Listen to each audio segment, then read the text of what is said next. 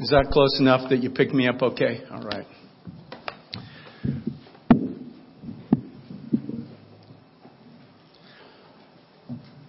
I don't know if I finished a thought earlier today, but I just want to, we've asked people to help with the Advent wreath and the hanging of the greens service tonight.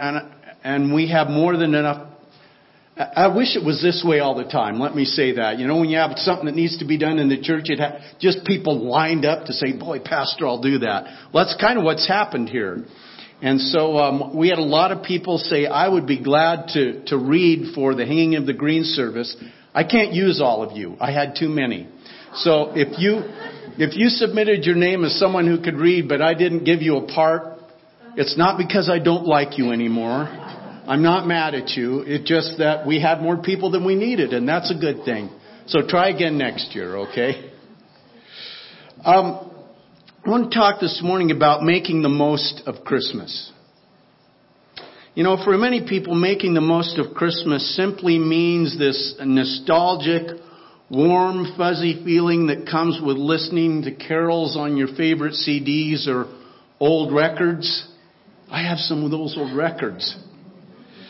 Decorating the house inside and out, finding that perfect Christmas tree or pulling one out of the box that manufacturing made perfect. Indulging in those taste treats that tend to be unique to the season. And anticipating the gifts that you'll open either on Christmas Eve or on Christmas morning, depending on which way you celebrate. If you watch the Hallmark Channel, how many of you watch the Hallmark Channel? Come on. They're all feel-good stories. We had to have that at Christmas time. It's just one of those things. But if you watch the Hallmark Channel, you'll find out that Christmas is all about falling in love or rediscovering the spirit of Christmas, whatever that means. I don't think it means the same thing as I would think of, but that's what Christmas is about. But as fun, enjoyable, tasty, traditional, and yes, even important as these things may be to our celebrations of Christmas, it can mean so much more than these things. In fact, you cannot make the most of Christmas without focusing on the true meaning. So with all that we do to celebrate Christmas, it's incredibly easy to miss the point. Julie and I were talking about that. Sometimes we get in a froth at Christmas time.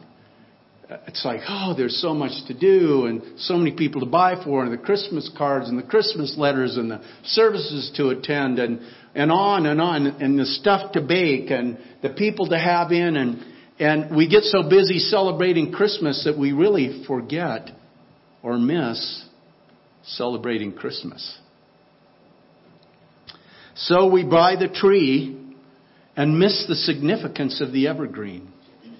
We light the candles and miss the significance of the light. We exchange gifts and miss the significance of the indescribable gift.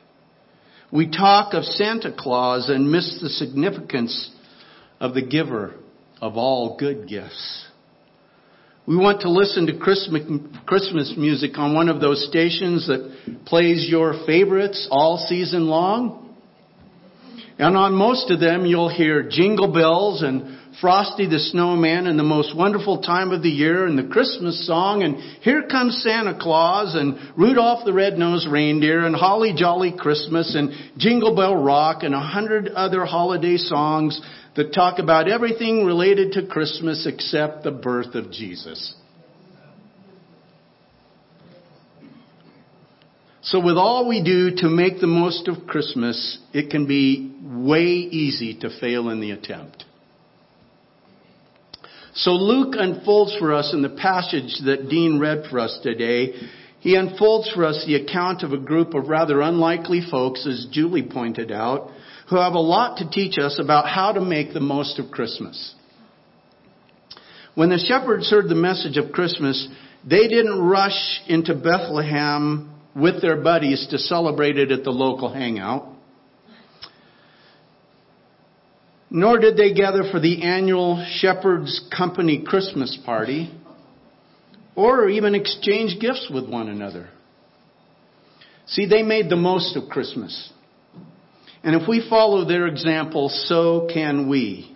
And it involves 4 steps. And the first is this: calculate it. Calculate it.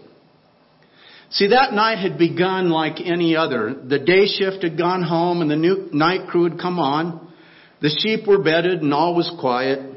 Then suddenly the heavens burst open with angelic hosts bringing good tidings of great joy. A Savior had been born.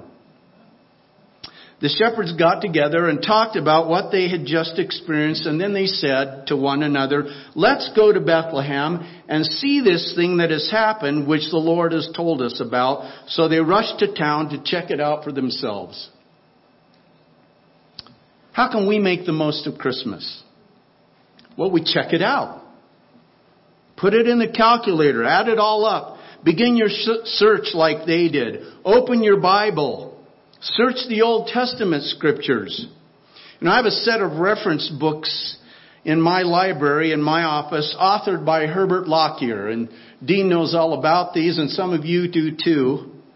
Each volume, and I don't even know how many there are. There's probably over 20 volumes. But each volume deals with a different topic, such as all the prayers of the Bible, or all the promises of the Bible, or all the women of the Bible, and so on. And the largest volume, just by looking at how thick it is across the back of that volume, the largest volume in the set is the one entitled All the Messianic Prophecies of the Bible. There are prophecies about His preexistence, of His ancestry, of His dual nature, of His birth, of His character, of His ministry, of His resurrection, of His ascension and exaltation, and of His second advent. Folks, there's a lot you can dig out if you're willing to calculate it. Jesus is all over the Old Testament.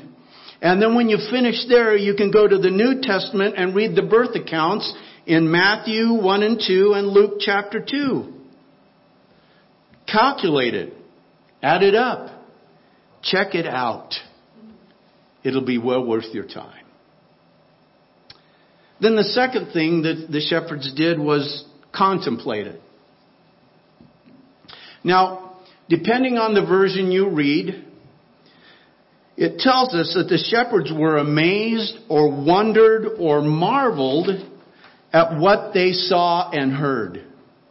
And Mary, it says, she kept all these things and pondered them in her heart. See, they contemplated, they gave deep and prayerful thought to what all that they had seen and heard meant. And perhaps for some of us, it's been a long time since we have given serious contemplation to all that the coming of Christ means. Maybe that's because we don't take time to do so, for some of the reasons I've mentioned already. And it's probably not that we don't realize the importance of meditating on the coming of Jesus. And I think we would all agree that contemplating the birth of Jesus and all that it means would have benefit for us personally. But it seems that the Christmas season is such a busy time. It reminds me of a song. And it was, I guess because we listened so often to this particular artist when we were raising our girls when they were little, I go back to these songs often at Christmas time. This is one that Evie Tornquist did. It's called Move Me Closer, or A Shepherd's Prayer. And it goes like this. 'Twas the night before Christmas, and my only desire was peace among kids and to rest by the fire. Can you already hear a little bit of, we got a lot going on here. I just settled down in my favorite chair when I heard a small voice and a cry of despair. As I stared at the hearth, I saw a strange sight. Our nativity scene in the flickering light seemed almost alive. And how could this be? One lowly shepherd was calling to me. Move me closer. Move me closer. Move me closer to the child. Let me see him. Let me hold his hand. Move me closer to the child. As you can well imagine, I was a bit surprised. So with a shake of the head and a rub of the eyes, I took another look. And what did I see? Without a doubt, he was looking at me. It seems in the hustle and bustle of things, the wrapping of gifts and the building of swings, been there, done that. In assembling this scene, I'd been a bit hurried, and understandably so, he was a little bit worried. Move me closer. Move me closer. Move me closer to the child. Let me see him. Let me hold his hand. Move me closer to the child. You see, candy canes and holly trim don't mean a thing to him if they kept him from his post beside the child he loved most. So as strange as I know it must seem, whether it was or wasn't a dream, I placed him back where he belonged as he sang again his simple song. And now when we at Christmas share, we sing his song, a shepherd's prayer. Move me closer. Move me closer. Move me closer to the child. Let me see him. Let me hold his hand. Move me closer to the child. If we are to contemplate all that Christmas should and does mean, then we need to slow down. We need to take time. We need to get alone. And as we do, and as the Holy Spirit speaks to us, we can be impacted anew on the meaning of Emmanuel, God with us. We can move closer to Jesus. So I would encourage you, use your private devotional time to ponder for yourself, to be still, and contemplate the true meaning of Christmas. And then celebrate it. Once the shepherds calculated all that it meant and contemplated on it, they could not help but celebrate it. They returned, it says, glorifying and praising God for all the things they had seen and heard as it was told to them. Why do you think December is filled with such an anticipation and almost an atmospheric change in the air? People greet one another with smiles, even open doors for one another. Unless you take the parking spot. Think about it. You walk through crowded malls, and what do you hear on the sound systems? The carols of Christmas in the air. Songs that speak of joy, peace, laughter, love, fun, and we hope of praise to Jesus. Celebration is why we plan Advent and Christmas in the church the way we do. The music, the decorations, the Advent wreath, the hanging of the greens, all intended to help us celebrate the birth of Jesus. But celebration is not and should not be restricted to the church building and our gatherings. Most of us have the music and symbols and decorations of Christmas in our homes. We have the opportunity to celebrate all season long right where we live. And God inhabits the praise of His people. And so may God give each of us the grace to truly celebrate Christ in this season. And then the fourth thing, circulate it. See, the shepherds became eyewitnesses to this very event on that night. Their eyes had looked upon the one whom the prophets had foretold for centuries. They had heard the music of heaven. And so they calculated it, they contemplated it, they celebrated it, and now they began to circulate the good news. And I think this fits in so well with where we've just come from in this series I preached just previous to this. It says, when they had seen him, they spread the word concerning what had been told them about this child. Are you aware that many do not experience the joy of Christmas? Do you realize that this season is a time of struggle for some folks? Did you know that the suicide rate in our country is highest during the month of December? People need to hear the good news of God who loves them so much that He sent His Son. They need to know that this isn't just a baby.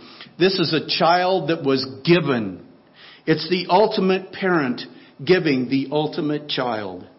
Isaiah 9:6 says, "For unto us a child is born, unto us a son is given." And then in John chapter 3, verse 16, a verse that many of us learned as children are very familiar with. "For God so loved the world that He gave His one and only Son, that whoever believes in Him shall not perish but have eternal life." This is love that was willing to descend. Love that was willing to die in order to save us. God loves us like no other. And they need to know that in Jesus they can find acceptance. In Him they find God's means of forgiveness. That's the ultimate acceptance. They need to know that in Jesus they can find meaning, purpose, and freedom from futility. They need to know that in receiving Christ into their lives, they will receive the central character of all history, of all life. You know, you may give your family and friends a lot of gifts this year, but the greatest gift you could ever give is to circulate to them the truth that Jesus came to save His people from their sins. The shepherds made the most of that first Christmas, and so can you this Christmas. Check it out. Marvel at its wonder. Give God glory by opening your heart to Him. And don't keep quiet about it. Someone you know needs to know Christ. Share Him with others. If I could have those who will be helping serve communion prepare and come at this time, you can begin to distribute